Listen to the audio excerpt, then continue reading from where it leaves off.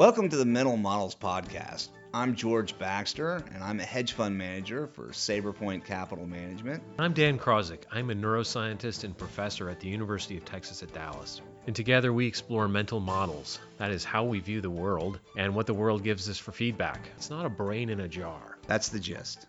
If you've been enjoying episodes of the Mental Models Podcast, you'd likely enjoy reading Understanding Behavioral Bias, A Guide to Improving Financial Decision-Making. George and I co-authored this book, merging our knowledge to provide you with an authoritative guide where our money-related biases come from, and also what we can do about them. Material from Understanding Behavioral Bias is now included within the legendary Harvard Case Studies content library. Harvard Case Studies is widely used across the worlds of finance and business, and it's recognized as being one of the top repositories of leading-edge financial content. The book is available in both print and Kindle versions on Amazon. So buy it, read it, and improve your process. Episodes 47 and 51 of the Mental Models Podcast featured discussions about motivation and basic human values. Two of our most profound core values are benevolence and universalism, which have to do with enhancing society for those around us. If you enjoyed these episodes and want to learn more, we wanted to pass along information on a virtual one-hour talk called Compassion in Action, which is hosted by the UT Dallas Center for Brain Health. In this talk, I'll share information about how compassion works at the level of the brain and how we can increase it toward everyone's benefit. My co-presenter will be Bonnie Pittman, Director of Art and Science Innovation at the Center for Brain Health. Bonnie's the former director of the Dallas Museum of Art. She'll guide us in practical methods that we can use in our daily lives to increase compassion. This talk takes place virtually on September 17th, 2020 at 7 p.m. Central Standard Time. It's free to access,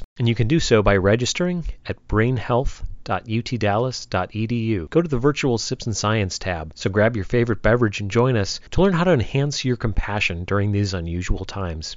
Okay, welcome back. Today we're going to do a podcast that will involve a lot of commentary about podcasting.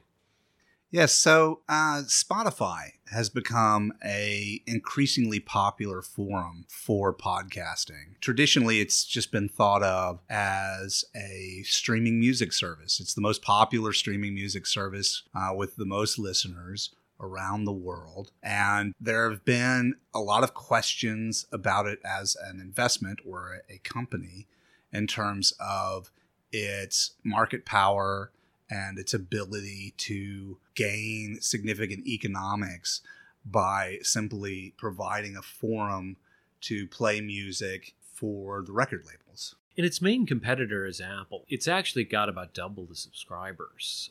Not quite double, but a significant chunk above what Apple's doing. And Apple Music used to be iTunes, and I think there have been a few issues there that differentiate those two. Obviously, Apple has a variety of other businesses, whereas Spotify, I think people thought of it as radio mostly. But it's hard to ignore how important podcasts are becoming at this point. It's the year 2020. Something about the ease of streaming, we've just hit a point with internet bandwidth and Wi-Fi where that's all possible. I personally started listening to podcasts on commutes and was doing so almost all the time. It basically replaced radio for me, just listening to podcasts off my phone while in the car. And with COVID-19, I'm just not commuting. And so it hasn't really diminished the demand for podcasts, though. I have ended up listening to podcasts just while doing another project around the house, for example. So I've kind of kept podcasting in my life. It has been a discussion as to whether Spotify has been a beneficiary or if they've actually suffered some reduction in interest because you don't have that morning commute. But one thing that's particularly interesting for them with respect to podcasts is that the stock has done really well so far. In the second quarter, the stock was actually up 75% based off of the exclusive podcasting rights that they've signed with Joe Rogan and later Kim Kardashian. And the whole notion that they would be in the podcast space, they had promoted that before.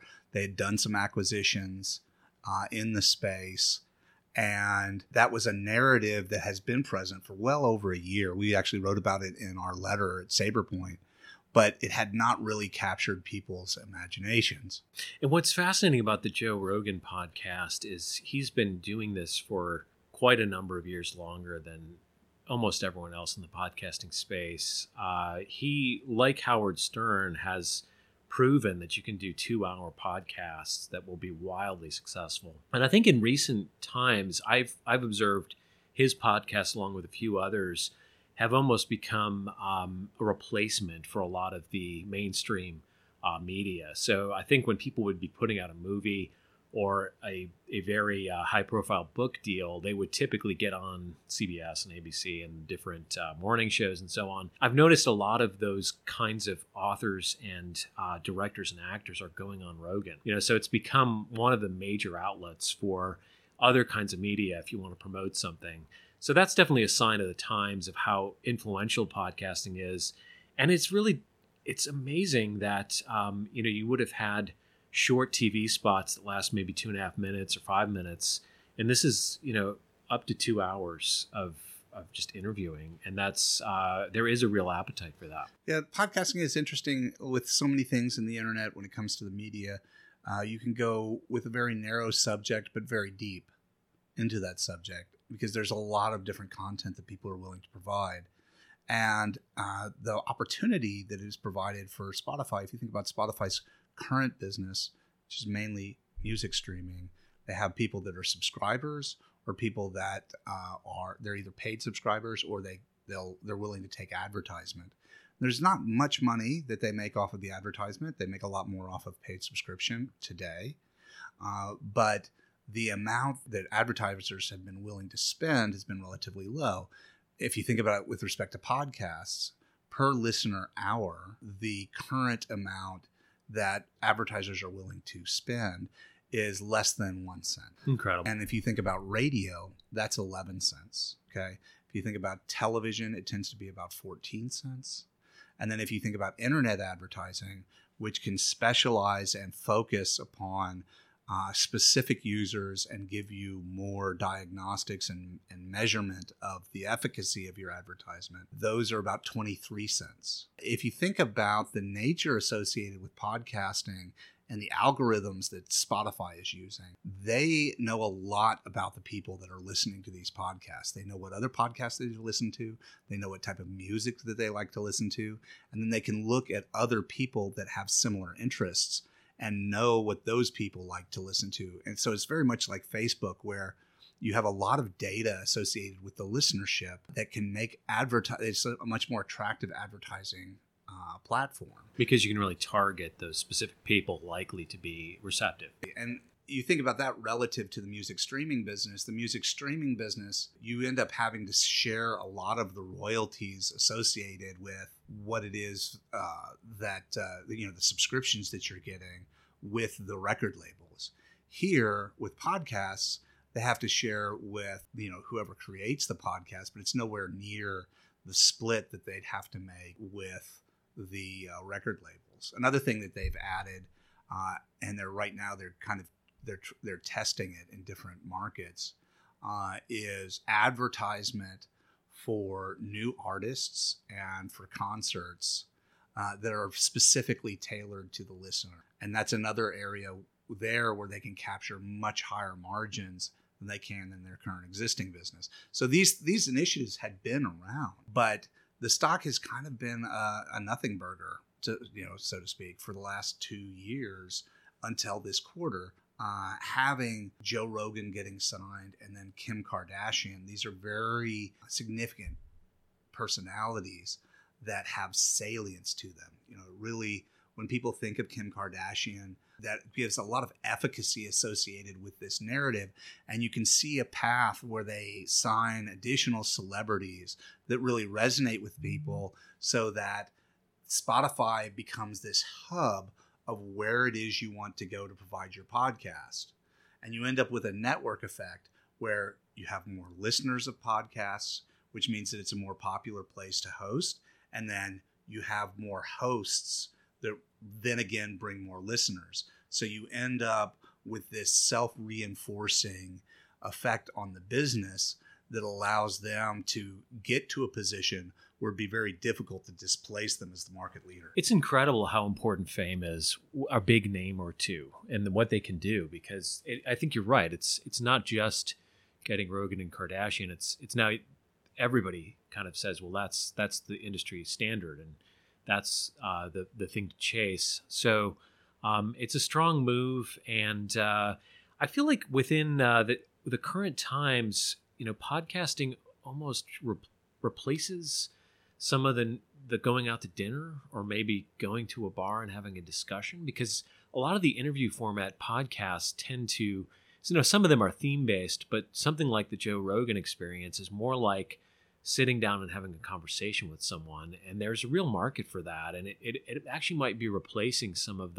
with people doing less travel, more work from home, less opportunities to engage in those sorts of things. I wonder if podcasts, this may be like an accelerant to the popularity of the podcast.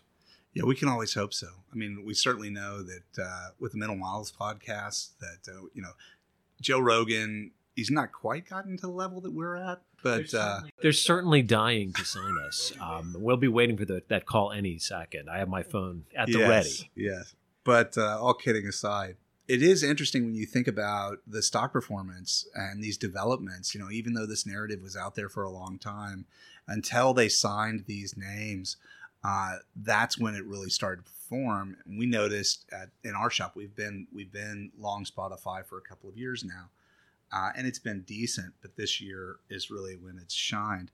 So when the stock managed to make an all-time high, and that was coincident with the signing of Kim Kardashian, we really should have pressed our bet, to be fair, because the psychology of shareholders, they have a narrative there that's been there for a while. There's a salient example or new credibility that's been added to that narrative.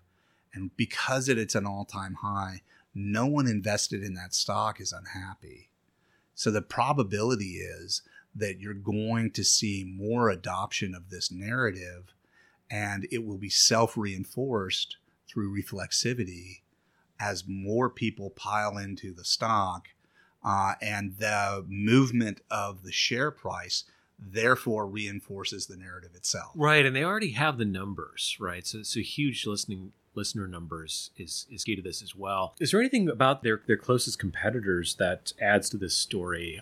Something like Sirius Radio or Apple. So Sirius is not that much of a competitor. Yes, there are people that listen to Sirius, but it's not typically people look at other streaming. Sirius is much more like radio, right? You're not able to go back and listen to an individual show. But if you think about their streaming competitors, it would be Amazon and Apple that are their two primary competitors. And for both of those, streaming music is not their primary business. Apple has, of course, the iPhone, and they have all the apps. They have computers. They have, Beats. They have, all the various products that they sell. Their focus is not on streaming. And Amazon, of course, has the same story. Amazon has, its Prime membership, and then all the various products that it sells, and it has movies, and then it's also doing streaming.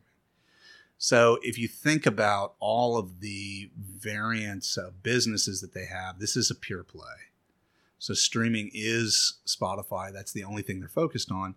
And you could have made similar arguments about Netflix, right? Netflix just does Netflix. They just do streaming video. Amazon was seen as a possible competitor, and HBO. But those two just were not able to rise to the level. And arguably, Spotify has a better algorithm than everybody else does. They're just really able to make suggestions to you based upon what it is that you've listened to before that you may be interested in. And they're able to have a more intimate relationship with the consumer. That's the story. That's the bull story. The bear story would be that these other competitors like Apple and Amazon could undercut Spotify because they can subsidize the streaming business with all of their other businesses. But the difficulty associated with that narrative is that Spotify is also in bed with the record labels, and the record labels don't want cheaper prices. So, their partner, who actually controls all of the content, prefers to keep higher prices because that means that they capture more of the economics. And a lot of them it has not been long enough for them to forget what Apple did to the CD industry and to the music industry back when they introduced iTunes. Yeah. So there's not a lot of trust there. And then Amazon has never been known as being too friendly to its business partners. So I think at the end of the day, Spotify definitely has a place. And there is a lot of negotiations around them with the record labels. But I think that's a distraction. I think everybody's paying attention to that. And they don't, kind of like AWS, Amazon Web Services were for Amazon. I think podcasts could be a real paradigm shift for Spotify. That the profitability associated with that business is going to be equal to, if not greater than, their current business. And the same is true about the advertising that they're going to be able to roll out for different artists. And, who knows how far that extends and where it goes beyond. That could also be possibly, and given the higher margin structure, they have very tight margins associated with streaming music because they have to split with the record labels. But the margins are better for podcasts and then better still for advertisement. Yeah, it'll be interesting to watch what other major names sign with them in the future. You'd imagine that you'll start to get some of that self-propagating cycle as becomes more successful and widely known. We'd like to think so. And it also sets them up on something of a pedestal because you get a self-reinforcing movement when stocks start to break out and hit new highs. And almost invariably, they overextend themselves. And then you end up with a lot of volatility. Examples of that can be Netflix or Amazon or Tesla, all of which have been tremendous stocks, but have had significant drawdowns in excess of 50% at some time within the lives of their stock prices. All right. This conversation's been spot on. We'll talk to you again soon. Yeah. Sounds good. Thank you for spending your time listening to the Mental Models Podcast. Content matters because your brain does not exist in a jar. Please subscribe and like Mental Models Podcast. The 5-starred book, Understanding Behavioral Bias, A Guide to Improving Financial Decision-Making, is available through Amazon. This book will help you overcome the biases that are keeping you from investing success. The Mental Models Podcast can be found on SoundCloud, Apple Podcast, Overcast, iHeartRadio, and Stitcher. Please subscribe and thank you for listening.